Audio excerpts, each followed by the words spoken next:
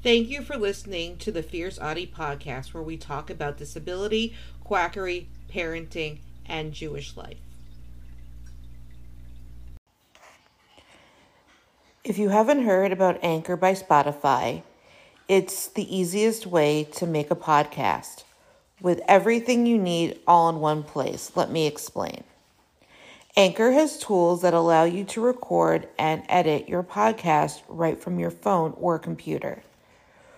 When hosting on Anchor, you can distribute your podcast on listening platforms like Spotify, Apple Podcast, and more. It's everything you need to make a podcast in one place. And best of all, Anchor is totally free. Download the Anchor app or go to anchor.fm to get started. Identify First Language is a cornerstone of the autistic community. It tells people that autism is a part of us and that we cannot have autism. I teach all my kids that they are no ill-diseased or broken. When Boop came home, we had to undo all the ableist nonsense that was put on her. The aunt that she was living with that abused her told her that she couldn't do certain things because she is autistic. Even denied her to go to Jay's and Ru's B'nai Mizvot. The said she couldn't handle it when she grew up in our shul. I explained about the puzzle piece and how harmful it is. I also explained that person first language can be harmful. She calls herself autistic and is proud. Even picked out a shirt I designed. I thought that was adorable. I always reiterate that there is nothing wrong with her. She really got into it. She is happier now that she is home and that the people she is surrounded by believe in her.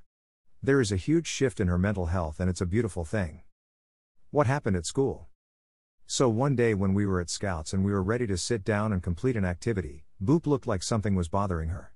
So I asked her. She told me that her PE teacher told her she can't use identity first language at school. At first I was angry. But I calmed down and waited a day to email the school. I didn't have the PE teacher's email, so I emailed the teacher explaining what IFL is and linked her to an article by Asan. She responded over the weekend, which I was not expecting.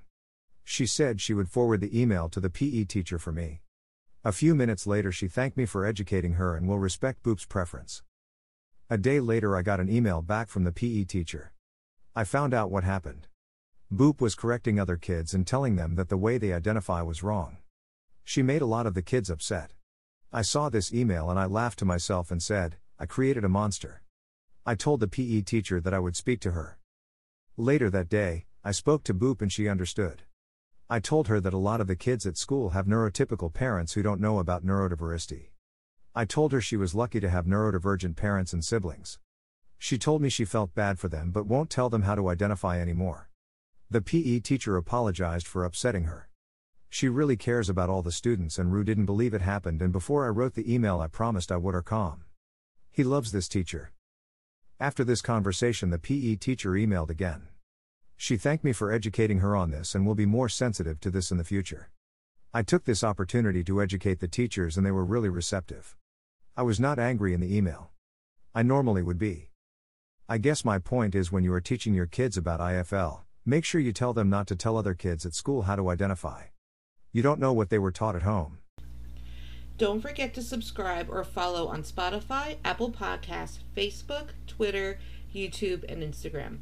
Keep on speaking your truth and never let your flame burn out. Thank you for listening.